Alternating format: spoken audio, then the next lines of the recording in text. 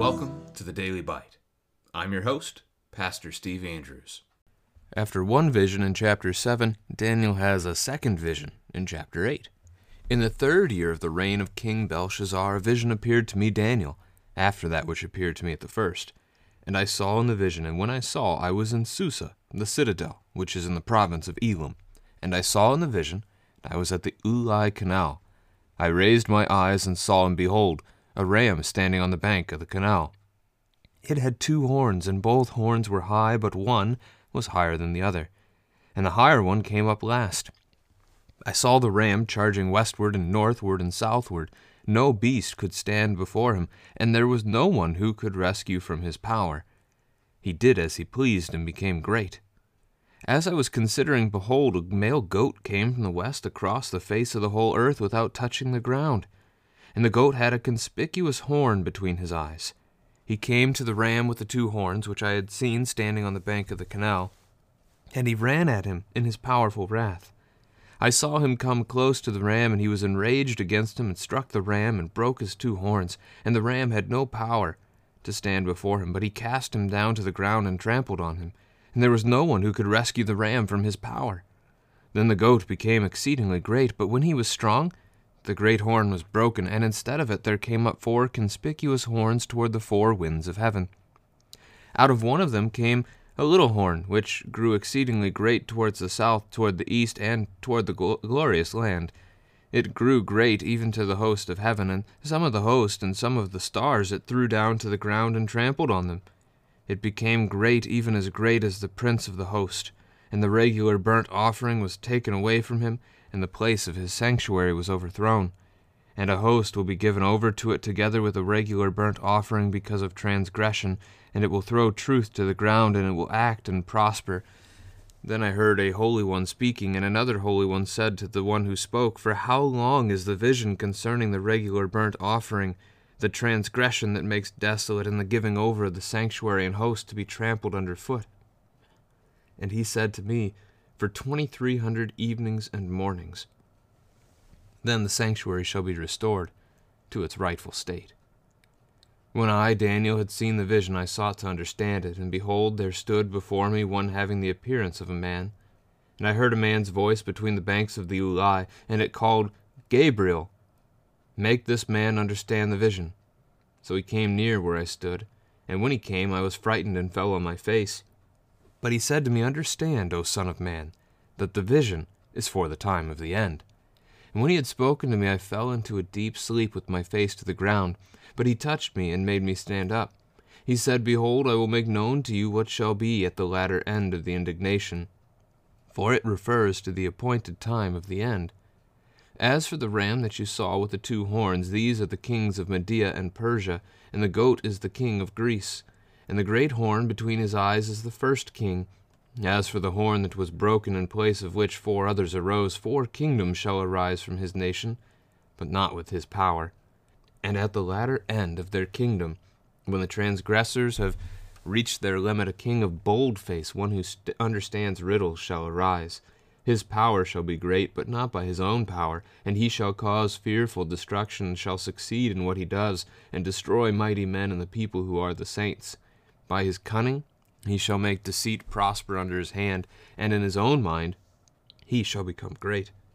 Without warning he shall destroy many, and he shall even rise up against the prince of princes, and shall be broken, but by no human hand.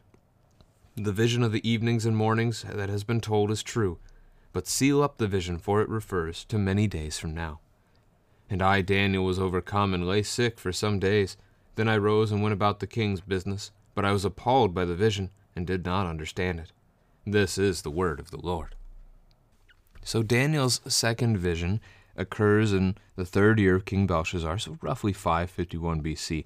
This is noteworthy to say here that the text is back in Hebrew. After our time of chapter 2 through 7 being in Aramaic, we're back to Hebrew, which is the primary language of the Old Testament scriptures. Aramaic just gets a couple of small sections, but other than that, Hebrew is the text. So we're back to that for the rest of the book. He has another vision. He does not mention whether he's sleeping for this vision or not, but he has this vision. And in the vision, he is in Susa, which we've seen elsewhere in Scripture as a prominent place for the Babylonian kings to spend their winter months.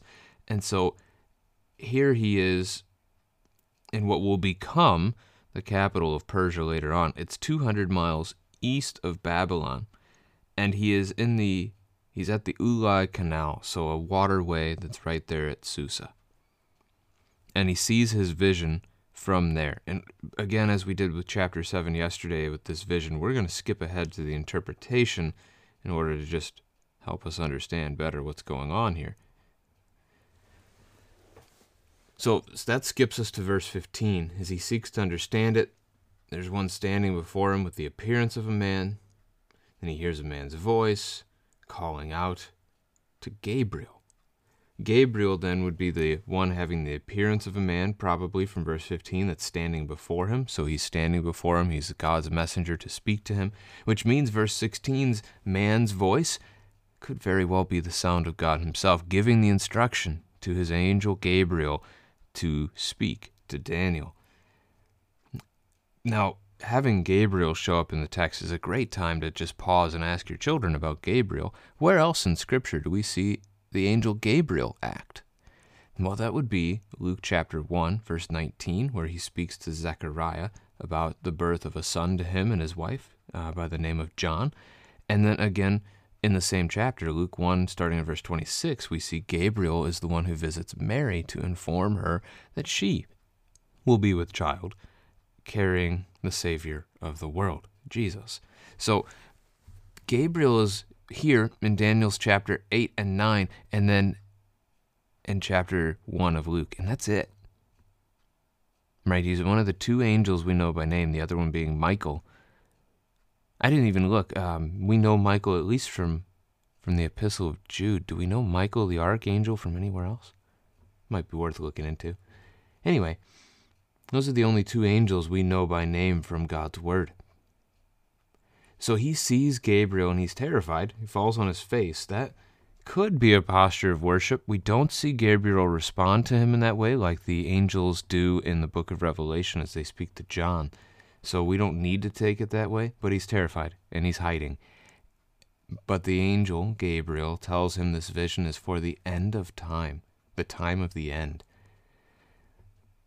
That's going to be an interesting reference as we try to see what this text is about. The end of what? Anyway, so he's in a deep sleep, but Gabriel touches him, makes him stand up, and he starts to describe for him what this vision is a vision of. So you've got the ram at the start, who is the two kings of Media and Persia. So that's the current kingdom and the previous kingdom, and they will be destroyed by the king of Greece. So Gabriel's getting more specific with the answers here in chapter 8 than God got in chapter 7 with the interpretation of that vision. So the first horn, like the great horn between the eyes, is Alexander the Great. All right, the first king of this Greco Empire would be King Alexander. So that one we can place. When he falls, 4 kingdoms shall arise out of this. And at this point, the study Bible doesn't mind actually getting quite specific about what these things are. It says Greece, Asia Minor, Syria, and Egypt are these 4 kingdoms that come out of Greece when Alexander fell. It then says that the idea that transgressors have reached their limit would be the battling, like the inter-battle of the various generals of Alexander vying for power over his throne. One will arise out of that, and he shall be great. Again, the Lutheran Study Bible here doesn't mind saying this is Antiochus IV. He referred to himself as Epiphanes, which means God manifest, so a little bit of pride there, just a bit. Pagan worship was instituted under his reign in the temple in Jerusalem to Zeus, one of the, well, I guess you'd say the chief Greek god. Antiochus will die in 164 BC. The account of that suggests that he had lost his mind. So this would be the idea that he, well, I'm skipping ahead. he shall be broken, but by no human hand. That's verse 25, so that God strikes him down. But the other details in between, that he rises to greatness not by his own power, would suggest, again, as Daniel 4 and Daniel 5 have, that this is God's doing to raise him up, which is interesting because he's destroying mighty men and the saints. And he's opposing the Prince of Princes, which ESV has Prince capitalized there to tell us it's Jesus. So this one will harm God's people and even oppose God himself. Of course, we've been seeing this. The vision shall be sealed up because it will occur many days from now. All right, so let's double back. I think there's more that we might be able to draw out of this. Let's double back to the start here of the vision.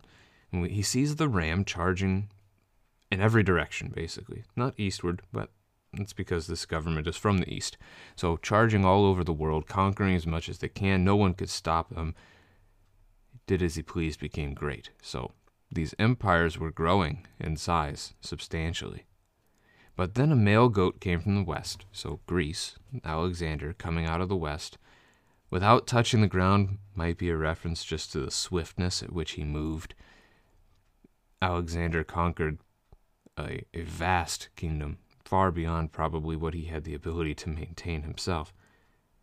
He had a conspicuous horn between his eyes. Children will probably seek to call this a unigoat because they do that with everything these days. You stick a horn on an animal and you call it a unikitty. Anyway, yes, I have daughters.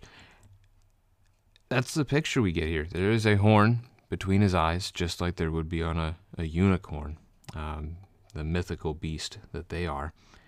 And so the goat, Alexander, charges, he defeats, destroys Persia and Media, he breaks them down, he tramples them underfoot. No one can stop him from doing it. He becomes great, he is strong, but eventually broken. And 4 horns towards the 4 heavens arise. Now out of these, so that was what the angel referred to in verse 22 in the study Bible called Greece, Asia Minor, Syria, and Egypt. Out of these comes a little horn which grows great towards the south, towards the east. At this point, the glorious land is a reference to the original promised land, the original nation of Israel, which has been defeated, but where the temple stands. So because we've moved from Susa and the Ulai Canal, in a sense, here. We have recentered ourselves on the map because this goat came from the west. And the seat of Alexander's power was to the west. Now, that's not to say that Ulai is not still relevant, because again, you see it there mentioned in verse 16. But as we look at the text here, I know the Lutheran Study Bible is okay saying Antiochus IV. There's an interesting perspective there, as you can see historical patterns, and that's fine.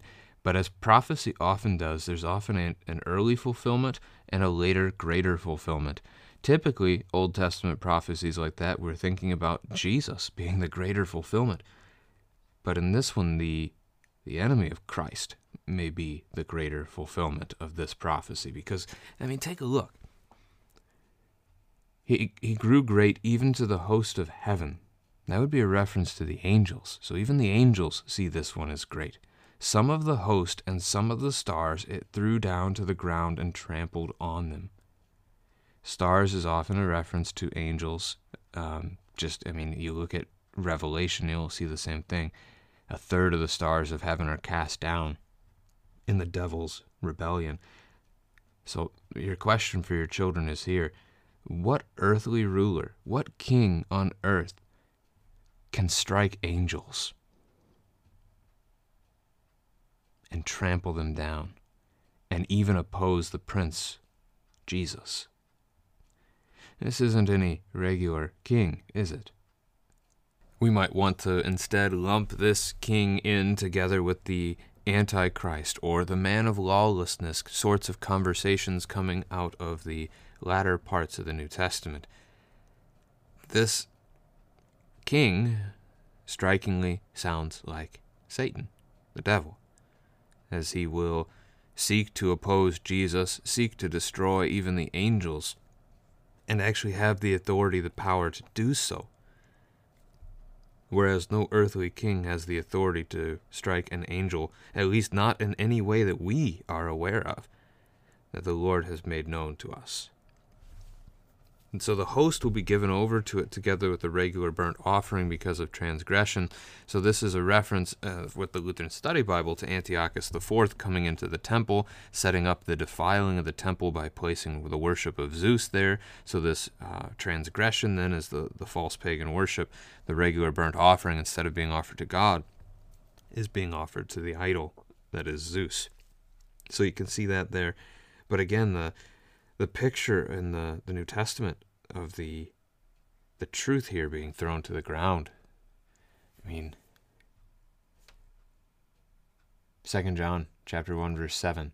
Many deceivers have gone out into the world, those who do not confess the coming of Jesus Christ in the flesh. Such a one is the deceiver and the Antichrist. Again, the language can be fitting here. Verse 13, two holy ones speak, so two angels speak. One says, "For how long is the vision? How long is all this going to occur?" That mirrors in Revelation chapter 6, verses 9 and 10, the martyrs under the throne crying out to the Lord, "How long? Until their blood is avenged." The second angel, or I guess it was technically the first angel, the second one asked the question. The first angel responded 2,300 evenings and mornings. So we talked about that 3.5 number, time, times, and a half a time yesterday. Now we have 2,300 evenings and mornings. The 3.5 number yesterday we looked at as being not 7, like 7 being the perfect number of God and all holiness. 2,300 evenings and mornings, 2,300 days would be not quite 6.5 years. 6 in the book of Revelation is the number of unholiness. So 7 is holiness for God. 6 is unholiness. So you get the 666 number. Many people are familiar with the mark of the beast, though many people don't really know what that means. But regardless, 666 is the unholy trinity, whereas 777, which the number 7 is all through Revelation. Again, the holy number. So evil, again, but it's a shorter time, right? It is not the fullness of time, just as we said yesterday, that this vision is taking place in, that God will restore things. The Lord will set his temple up again. I think that's all we've got on this. Daniel's appalled by it, verse 27. He doesn't understand it, even with the interpretation being given directly to him by the angel Gabriel. So it's okay if we don't understand. Cling, as we talked about before, cling to the purpose of the book. God reigns. He will deliver you from evil. He will do so in Jesus. And once again, we see all of that here. The Lord will restore his sanctuary to its rightful state. And he has done that in his beloved Son. And he will do that in you, as you are the temple of the living God, as he has placed his Son in you. He has given you faith, and he will raise you on the last day, no matter what evil may have done to your body and your soul in this place. The Lord will save you. He will raise you. He will give you life.